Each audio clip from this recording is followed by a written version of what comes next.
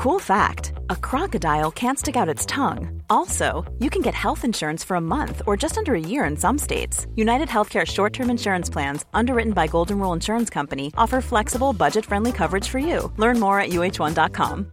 This is Paige, the co-host of Giggly Squad, and I want to tell you about a company that I've been loving, Olive & June. Olive & June gives you everything that you need for a salon-quality manicure in one box. And if you break it down, it really comes out to $2 a manicure, which is absolutely insane. It's also so easy to get salon-worthy nails at home with Olive & June. The difference between how your nails used to look when you did them yourself and now with the Mani system is a complete game changer. The best thing about Olive & June, too, is it's a quick dry. Dries in about 1 minute, lasts for 5 days, and full coverage in up to 1 to 2 coats. Visit oliveandjune.com/perfectmani20 for 20% off your first system. That's oliveandjune.com/perfectmani20 for 20% off your first system.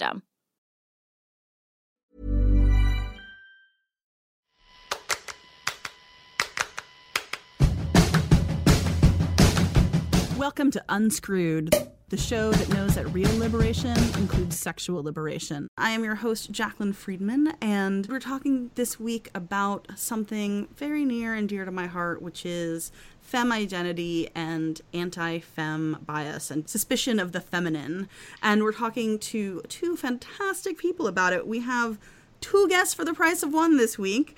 We have Rebecca Hiles, who is a dating, relationships, and sexual wellness coach and who works under the nom de sex, the Frisky Fairy. Rebecca. Hi. I just coined that. And we also have Dirty Lola, who is a storyteller, sex educator, sex toy peddler, and the creator and host of the live sex Q&A / go-go show and podcast, Sex Ed a Go-Go. Welcome, Lola. Hi. Hi. You got a lot of stuff into that one show. I did. Yeah. Cram it in. It's cram jammed. Well, thanks for coming on the show. I want to talk to you about all things femme. But before we do that, we have to go through the lightning round. Are y'all ready? Yes. Okay. So what's been making each of you the happiest this week? Being home in my bed. Have you been on the road? Yes. That's why my voice sounds like this. I'm definitely reunited with my cat. Aww. What's your cat's name? His name is Romulus. He is the Prince of Cats. Aww. What is the best sex advice you ever received? I'm going to say to be patient. Like with myself. Just, not being upset. I don't come easily. And I think like admitting to that and making that a thing that I tell partners and kind of being like, listen, this is what it is. I'm fine with it. You need to be fine with it too if we're going to do this. And not being upset that I'm not like multiple orgasmic and that's totes cool because I enjoy the kinds of orgasms I have. So, yeah. Yes. Excellent. Rebecca? I think for me it was probably someone else told me a very long time ago that they approach dating in such a way that the first time you have sex with someone doesn't count because everybody's really nervous and sort of stressed out and you're sort of learning each other's bodies. And I just kind of adopted that into my life in general. That's great. That's sort of like the test pancake approach to sex. Yeah, exactly. It's sort of, I guess, carried over in a lot of ways because not just the first time we have sex, it doesn't really count. So if things get weird or awkward, we can just try again later. But now it's just made me a little bit less stressed out when I've had sex with people and they haven't been able to orgasm or they haven't, been able to maintain an erection or for whatever reason, something hasn't gone right. Even if we've been dating for long periods of time, I don't really hold that on myself because I'm like, it doesn't matter. There's always next time. Excellent. Yes, I love this. What's been making you the maddest or saddest lately when it comes to sex or sexuality related news? Everything. I know. I'm sorry. This question, I invented this question a long time ago, but it's taken on new heat this year. Pick something. Pick something.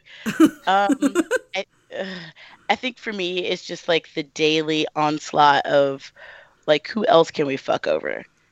Yeah. I feel like we don't get a chance to focus on one thing and try to tackle it before something new comes along. And that leads so much to the people who say things like, well, don't get distracted. I'm like, I don't think these are distractions. I think they're actual problems. But when you have things constantly piling up, it's so hard to try to, and also I feel like we have to like pick one. We really do, because it's so hard to like support everything because of how much is happening all at once.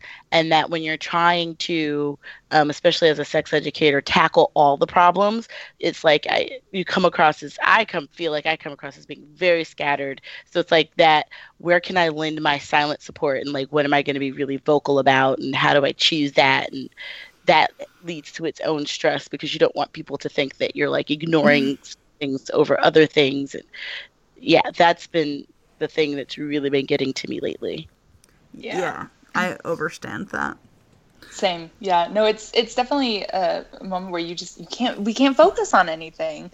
Every day there's something new. Every day there's some different problem. Every day we're having to make the decision on like, who is the most marginalized today?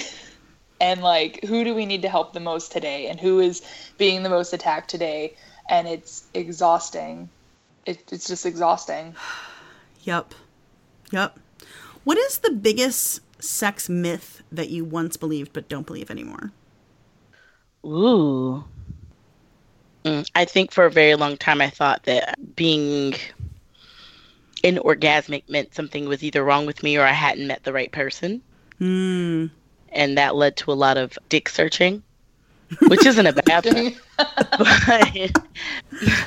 But instead of trying to find ways that worked for me, I was looking for like the actual dick that would work for me, which really isn't a thing.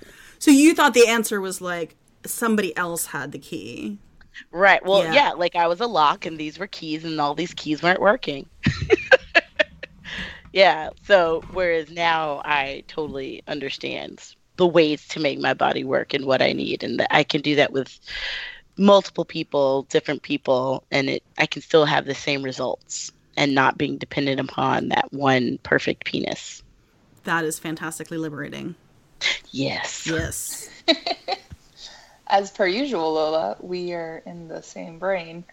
No, like a big sex myth for me when I was growing up was the fact that it was always the same thing, right? You had to like find the one, right? The one partner, the one that you would fall in love with and have sex with for the rest of your life. And that was like it, right?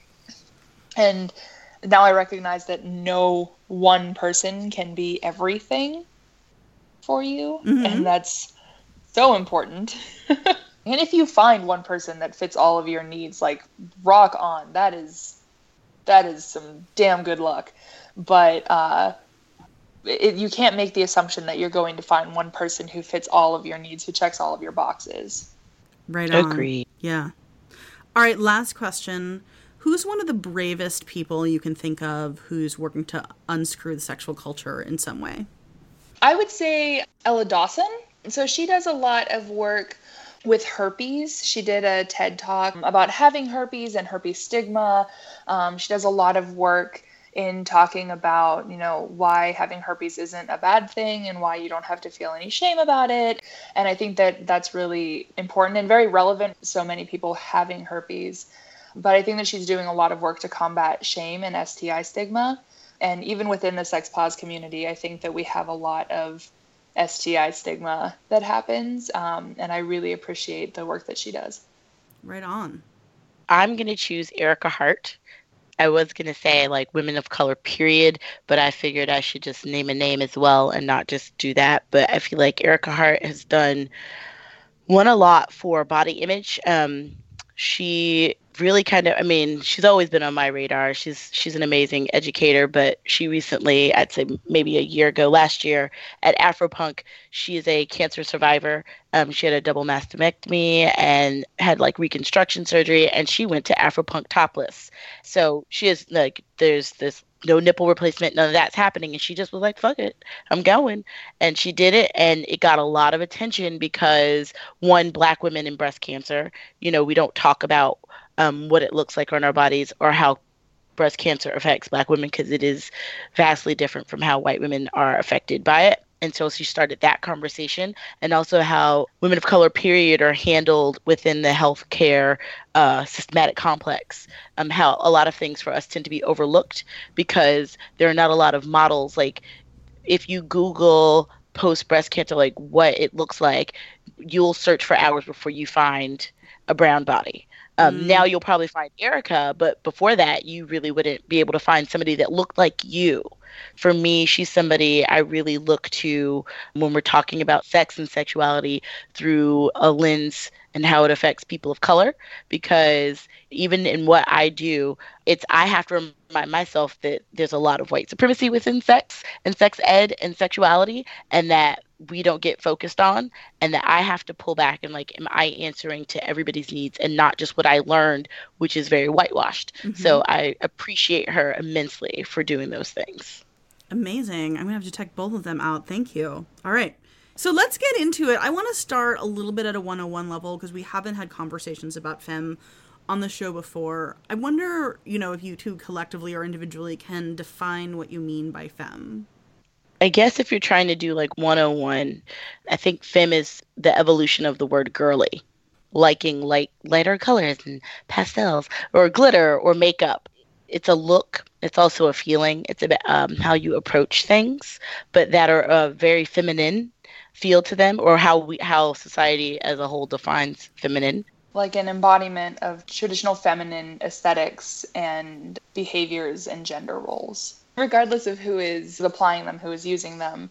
I'm interested that neither of you talked about queerness in your definitions. Like for me, I came to femme specifically as part of coming out as queer, and it always has felt like a part of my queer identity. I sort of feel like lately it's been undergoing an evolution, or it's been used in other ways. So I'm wondering if either of you think about it in relation to queerness. Definitely, but I also don't think all queer folks are femme. Oh my gosh, no. I mean, no, that's not at all what I meant. But I tend to think when I see the word femme of it as a part of a kind of queer identity, where there are many queer identities, but that for me, femme has always been a little bit subversive when it comes to sort of the performance of femininity or girliness or whatever word we're using, in the sense that there's a sort of consciousness, a playfulness in which one approaches that, like, one can be feminine and not be femme, I guess is what, right. Like in my experience, that there are plenty of people who identify as feminine and experience themselves as feminine who don't engage with it in a way that I would consider femme. But I'm wondering if that's part of your definition. Yeah, I definitely think that femme can be more of an identity, because I do know there are people who identify as feminine or who perform traditionally feminine roles that don't identify as femme. And I do think that there's a big use of femme within the queer movement. I mean, that's really where it was coined. Right, exactly. Yeah. The conversations around who is allowed to use femme is another thing too, which that one fits a lot in my feels, mostly because it's like, am I allowed to use the word femme in the same way? Am I allowed to be bisexual when I've got like mostly cis male partners, Am I allowed to use the word femme when I don't read as queer? Am I allowed to identify as bisexual when I don't read as queer, Oh, honey, we can have that conversation. I have. So I do think that like there's definitely a very long history of femme and queerness, but I think it's like a 101. I wouldn't necessarily put much of an emphasis on queerness around it, other than to note that femme did come out of the queer movements and queer communities. So you don't think femme is political? I think it can be. But it doesn't have to be. Yeah. I think it's evolved into a way to also just describe how a lot of people represent themselves. The way we're talking about it is also breaking it down. Because sometimes it's not even folks labeling themselves. It's how people see people and decide to label them. Right. Yeah. Yeah, and we're definitely going to get into that. Before we do, I wonder if you can talk a little bit about how you each came to the word femme. I mean, I assume that you both identify with it, although correct me if I'm wrong, but tell me about how you came to it personally. I think not necessarily the word femme, but I guess when I came out, it was like, oh, are you a lipstick or lesbian? Lipstick lesbian, like, yes. Lipstick lesbian. That was kind of like the femme. And then I wasn't super femme back then. Like, I was very much a tomboy. Now what we would call, I had that tomboy femme aesthetic down pat in my early years. And I think I do that a lot still now. But yeah, so back then I think I knew about it, but didn't necessarily gravitate to it because there was a very stark line driven between like what that meant. And I wasn't that kind of person. Like, I didn't wear makeup and I didn't do lipstick. And whereas now when I look back at the pictures, I'm like, you were so a tomboy femme. As I've gotten older, I enjoy labels. I am one of the few people, I guess. I like being able to, for myself, put out there what I feel I am in the moment because it's evolved and it's changed. And I like keeping track of that stuff because science. So for myself, I really do enjoy that. And I think realizing how my self-evolution has moved even more so into the area of femme, and also how that changes the perception of and how people perceive me is why I tend to use it way more now when I talk about things. And also like in the work I do, I think you kind of do need to kind of put out there who you are when talking about things, and especially self-expression, because it's one way people gravitate towards you or decide not to gravitate towards you. Yeah. I don't, have you ever just like been in a space that you've just always known was you? Right? Mm-hmm. It's just always was you. Yeah, that's femme for me. There was never a point where I like sort of came around to it, where bisexual was something that I like had to come around to. This was just something I never had to think about it. It just sort of was. Plus, I'm like 40% glitter, so it's like, I might as well, right? Learning that femme was an identity, it sort of gave a word to the kind of person that I am. I think that we're demonstrating everybody has a different experience of it. And also, let me go on the record saying I also like labels.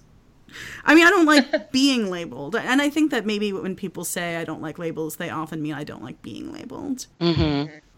All right. We've sort of defined our terms. We've given people a grounding.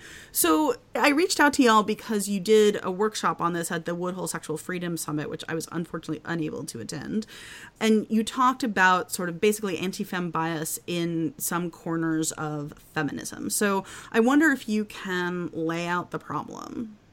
So I think that the big problem comes around with the fact that we have stereotypically identified the traditional femininity, specifically like gender roles and performative femininity, as being problematic, as being, weaker or being less than in some ways. And because of that, we've sort of had to like be stronger and better. And so we've sort of devalued it as a frivolous thing, as that it's not necessary, preferring natural beauty, preferring... Oh my God, don't get me started on natural beauty.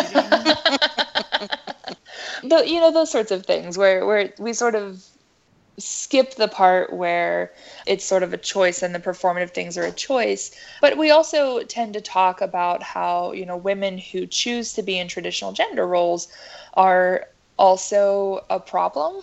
We actually see this a lot for people who identify as submissive. I'm one of those people.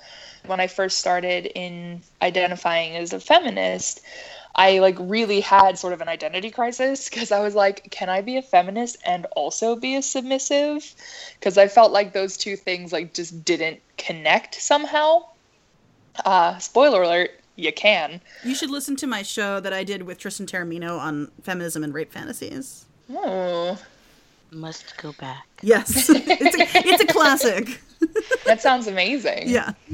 But yeah, so it's a lot of those things where we unintentionally devalue femme behaviors, and we do it without even thinking. Somebody pointed out at our panel about Mean Girls that within Mean Girls, Lindsay Lohan's character, the meaner she gets, the more femme. I'm making air quotes around it. The more femme I heard she your gets. Air quotes. Mm-hmm. Mm-hmm. So somebody pointed that out. I had not and, ever everybody, thought of even that, us in the front, we were just like, yeah, definitely. I didn't even think of that. Devil Wears Prada is a great example. The people who are the antagonists in that film are these high femme women. They're these women who are really into clothes and makeup and shoes and fashion, and they're vapid and they're shallow, and they're one stomach flew away from reaching their goal weight. And and like the only time that you really see these women being vulnerable and soft is when they're stripped of their power within their femininity. When you see Miranda with no makeup on when she's getting right, and divorced, she's sobbing and she's miserable and she's hurt, and that's the only time you see her vulnerable. Any other time when she's, femme, it's seen as being like vapid and silly, and very often, played off as being insecure.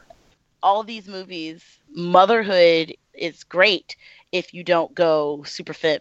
So if you're a mom who like still wears makeup and has time to do all these things for yourself, it's less valuable than someone who's like, oh, I don't have time to do all this stuff because I'm working so hard. Mm-hmm. Although, the time and effort it takes to perform femme is real. Oh, of course. And I think that's part of why people dismiss it too, is that there's sort of this attitude of like, why would you waste time on something so frivolous and vain when you could be spending that time doing something else, something more worthwhile?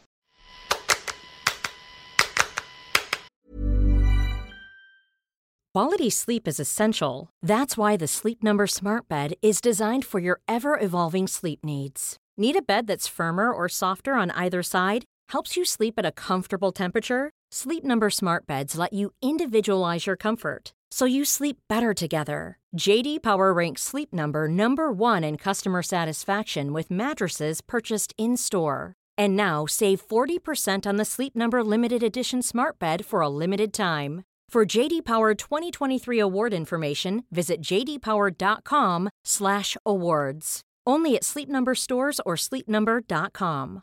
Hey, it's Paige DeSorbo from Giggly Squad. High quality fashion without the price tag. Say hello to Quince. I'm snagging high-end essentials like cozy cashmere sweaters, sleek leather jackets, fine jewelry, and so much more. With Quince being 50 to 80% less than similar brands. And they partner with factories that prioritize safe, ethical, and responsible manufacturing. I love that. Luxury quality within reach. Go to quince.com/style to get free shipping and 365-day returns on your next order. Quince.com/style. Hey, Unscrewed Nation, time for an announcement break. Just want to remind you that Unscrewed the book, more officially known as Unscrewed, Women, Sex, Power, and How to Stop Letting the System Screw Us All, is coming out so soon. You may or may not know this, but pre-orders are super important to the launch of a book. So if you think you're going to read it, which, come on, you're going to read it. It would be such a big deal if you would click on over to getunscrewed.com, like literally now while you're listening to me. You'll find links there to all the major places where you might want to buy your copy, as well as details about the very cool perk you'll get if you pre-order, and of course, the tour schedule. This is just the dates we have so far. More dates are still being planned. So if you don't see your city there, let me know, and I will definitely see if I can make it. The whole tour is being made possible by the fantastic folks at the Pleasure Chest. Since 1971, the year I was born, the Pleasure Chest has firmly believed that everyone has a fundamental right to pursue sexual fulfillment, with boutiques in New York, LA, and Chicago, at which I will be most definitely stopping for tour events for Unscrewed. The Pleasure Chest is committed to accurate, pleasure-based education and offers an array of free weekly workshops through their Pleasure Ed program, which is open to anyone looking to expand their pleasure IQ. Their highly trained and sensitive staff is ready to help you find what you're looking for in a safe and judgment-free environment. Prefer to do your sexy shopping online? Visit pleasurechest.com and browse their diverse range of products and special collections curated by today's top sex educators like past Unscrewed guests Elle Chase and Tristan Taormino, plus Midori, Reed McCallow, and lots more. Check out pleasurechest.com for a complete listing of upcoming events nationwide, and because I got y'all, you can use the code UNSCREWED at checkout and enjoy a free Pleasure Chest lube with every purchase. All right. See you out there. I assume you've both read Julia Serrano's Whipping Girl? No. I have not. Ladies, get on it. Yeah, I mean, it's all about this. It's sort of the or text about the issue that you're talking about here. And it totally is what changed my life about my femme identity. Because before I read Whipping Girl, I kind of internalized some of this stuff. It sort of felt silly and guilty. Even though I knew it was what I wanted and what felt good, I was doing some of these narratives to myself even as I was performing femme. And the thing that she said that made all the light bulbs start going off was like, the assumption in here is that masculinity is natural, right? That femininity is suspect because it's a performance. But then there's this assumption that like masculinity is just good and right, as though masculinity doesn't require an enormous amount of performance and artifice. Mm-hmm. Yeah. And it was like, yeah, like all of it is a question of how you decide to tell a story about yourself to the world. Like what feels right on your body. Like, and that is for me is like the key, the Rosetta Stone to this whole conversation is like the imbalance between the way culturally we approach masculinity versus femininity. Yeah. Yes.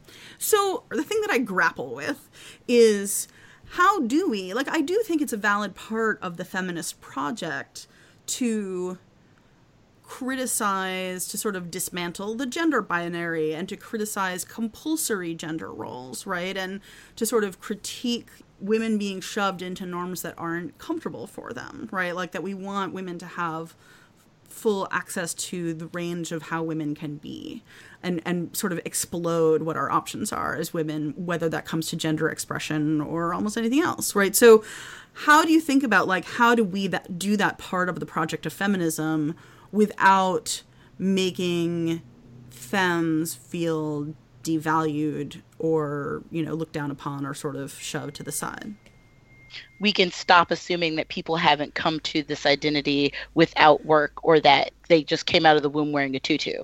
I think that's the biggest problem is people assume that you haven't done your own work to get where you are as far as you want to represent. My mother was very into making us be very girly. We wore dresses and tights and things, and we were a church family. I grew up in the church, so every Sunday it was like uber dressy and to the point of rebellion because I didn't like having to put on all these layers and things, and then being a big tomboy and through a good portion of my teens to early 20s, and then slowly realizing like I did like these things, but battling with why I like these things. And like I'm 36 and I'm just coming into enjoying that I have a closet full of dresses and not feeling guilty about it.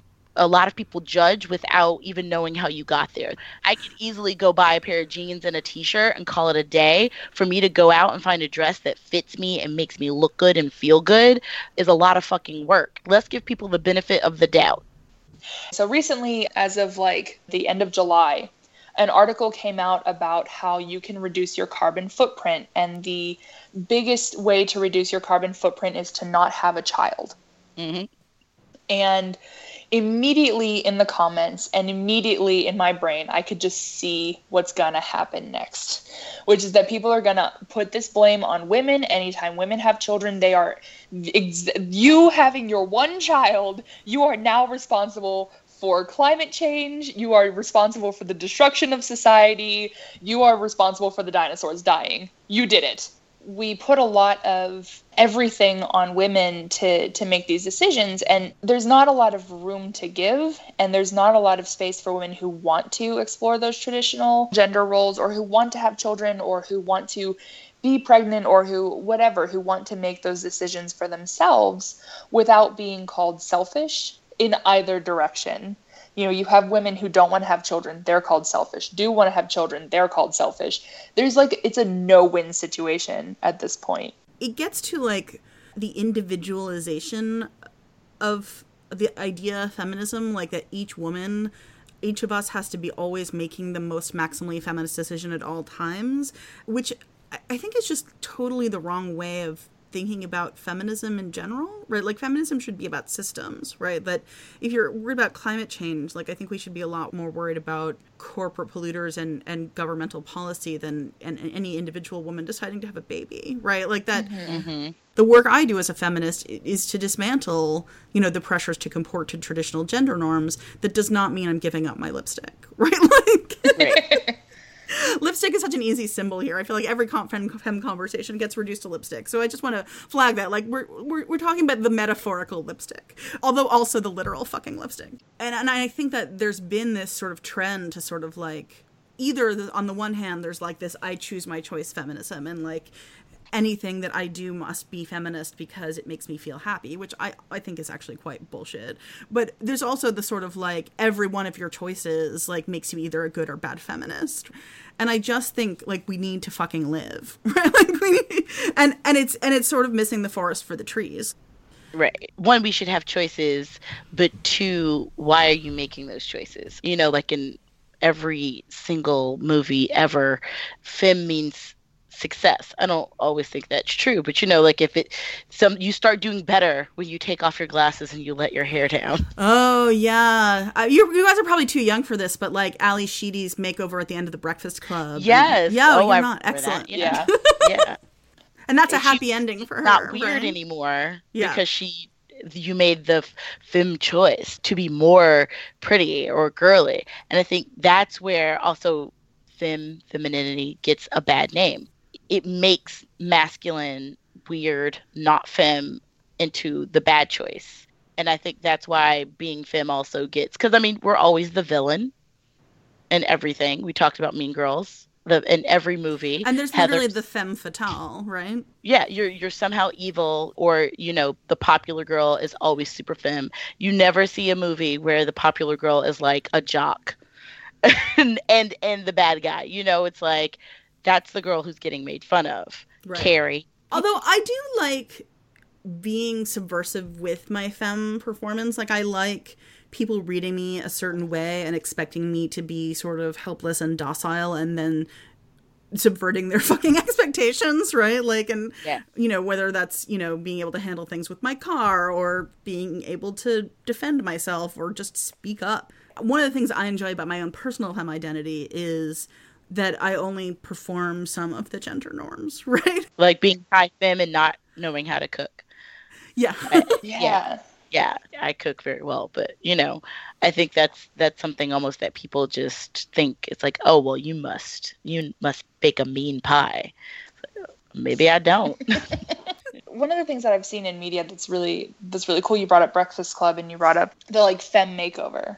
The like late 90s, within like the teen films, we started seeing like a turn of the films going from the like, if you femme it up, everything will be fine, right? The like makeover films, She's All That kind of thing. Moving into the like, if you are femme is bad, right? We've like slowly, the Mean Girls, we've slowly shifted into like a different space with that.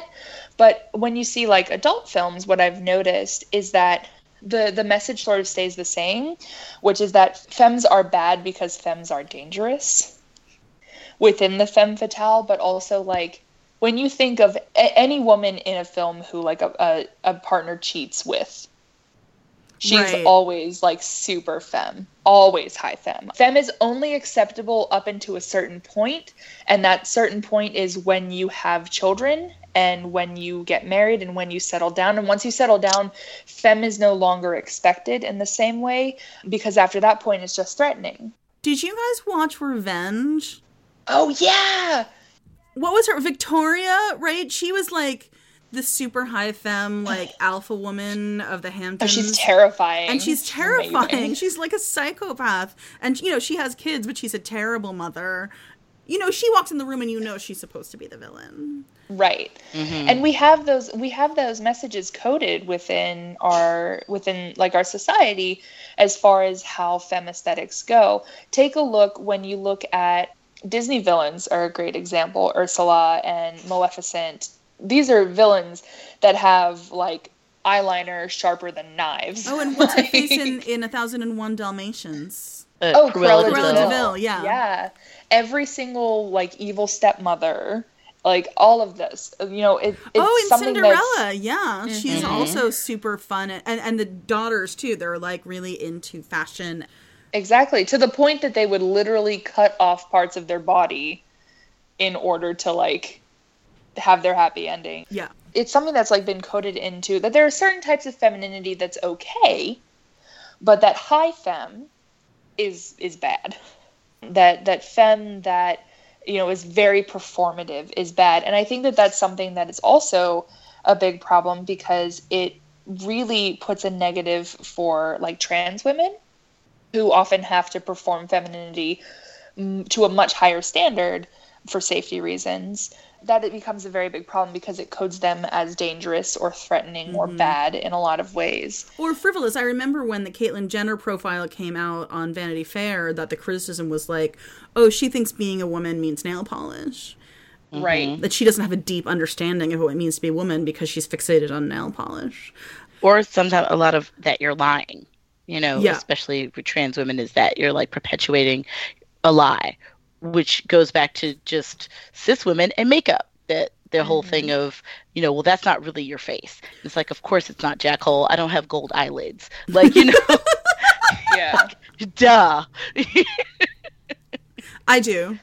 One of the things that I've been seeing a great deal of is, so we're seeing a lot of memes about Teen Vogue, right? Yeah. Where it's like Vogue and Cosmo. There are these magazines that are talking about, like, how to get your man and, like, 10 best tips for how to do your eyeliner. And, like, Teen Vogue is like 10 best tips to how to, like, revolt against the government, right? And I'm like, on one hand, that's really cool. On the other hand, Teen Vogue also, in addition to talking about their politics, talks about, like, lip liner and lipstick and makeup and fashion. And so what I really love about Teen Vogue as, like, a general rule that I think is getting dismissed is that they are doing exactly what you were talking about when you have people sort of not take you seriously, right? Where they're like, oh, people think that Teen Vogue is just eyeliner, lipstick, blah, blah, blah. But then you look a little bit closer and it's like, no, we're talking about politics and we're talking about anal sex and we're talking about safer sex and we're talking about, like, all of these deep, serious issues that are affecting, like, teenagers, that are affecting young adults, that are affecting young women, in addition to talking about how to, like, slip into a Sephora and match your nipple to, like, the newest nude shade for your lip. Like, all of that all at once. And I think that's really cool. I have the nipple selfie on my phone just in case. Yeah. Well, you don't want to have to whip it out in the Sephora. Idea. Just like a really, like, well-lit Yeah, exactly. like, photo of your nipple. Exactly. Genius. That's genius. News you can use. All right, women, we are just about out of time. I wonder if somebody's at home being like, do I participate in this? How can I do better? Like, do you have any, like, hot tips for folks on the ground who want to be supportive? I'm just going to go back to what I said before, is to not just dismiss folks and not take a moment to think that choices have been made and things have been thought out. It doesn't make you stupid or evil. It also doesn't make you better than anyone. And also not thinking that someone who is high femme thinks they're better than you or that they're going to be a bully. I think it's just taking time to realize, like, it's no different than any form of self-expression. Amen. I'm going to defer to Lola because that was beautiful. Yeah, I think we leave it there. Well, women, thank you for coming on my show. Thank you for having us. Can you, Thank you. Tell me and our listeners where folks can follow your work online? Yeah, you can find me at friskyfairy.com. You can follow me on Twitter at the Frisky Fairy, or literally anywhere at the Frisky Fairy. I have a book coming out in October of 2017 titled It's Called Polyamory, coming out about your non-monogamous relationships. And my new podcast, Fat Girls Guide, is available at fatgirlsguide.buzzsprout.com. Nice. You can find me on Twitter and Instagram at Dirty Lola. Most of the things I say end up on Twitter. And then if you want to find out more about my show, Sex at a Go-Go, it's sexatagogo.com. jacquelinefriedman.com. That's also usually where I post any other appearances that I'll be making. Right on. And you can find me on Twitter and Facebook at Jacqueline F, and on Instagram at Jacqueline Effable. You can find my writing, upcoming shows and stuff at jacquelinefriedman.com, JACLYNFRIEDMAN.com. You can also check there for tour dates for my upcoming book tour for Unscrewed the Book. Woohoo! You can find this podcast wherever fine podcasts are available. Apple Podcasts, Stitcher, Acast. If there's a platform you like to get podcasts in and I'm not there, let me know and I'll hook it up. While you're in there, you know what I'm going to say. Please give us 5 stars. Give us a little review. It not only makes my heart super happy, no lie, but also helps other folks find the show because it bumps it up in the rankings. So if people are looking for a show using keywords, we're more likely to show up in their search. Unscrewed is produced and edited by yours truly, Jacqueline Friedman. Our in and out music is by The Pink Tiles, and our cover art is by Nicole Dodonna and was produced in collaboration with The Establishment, who also produced the sound cues. Until next week, I'm wishing you safe and happy sex lives.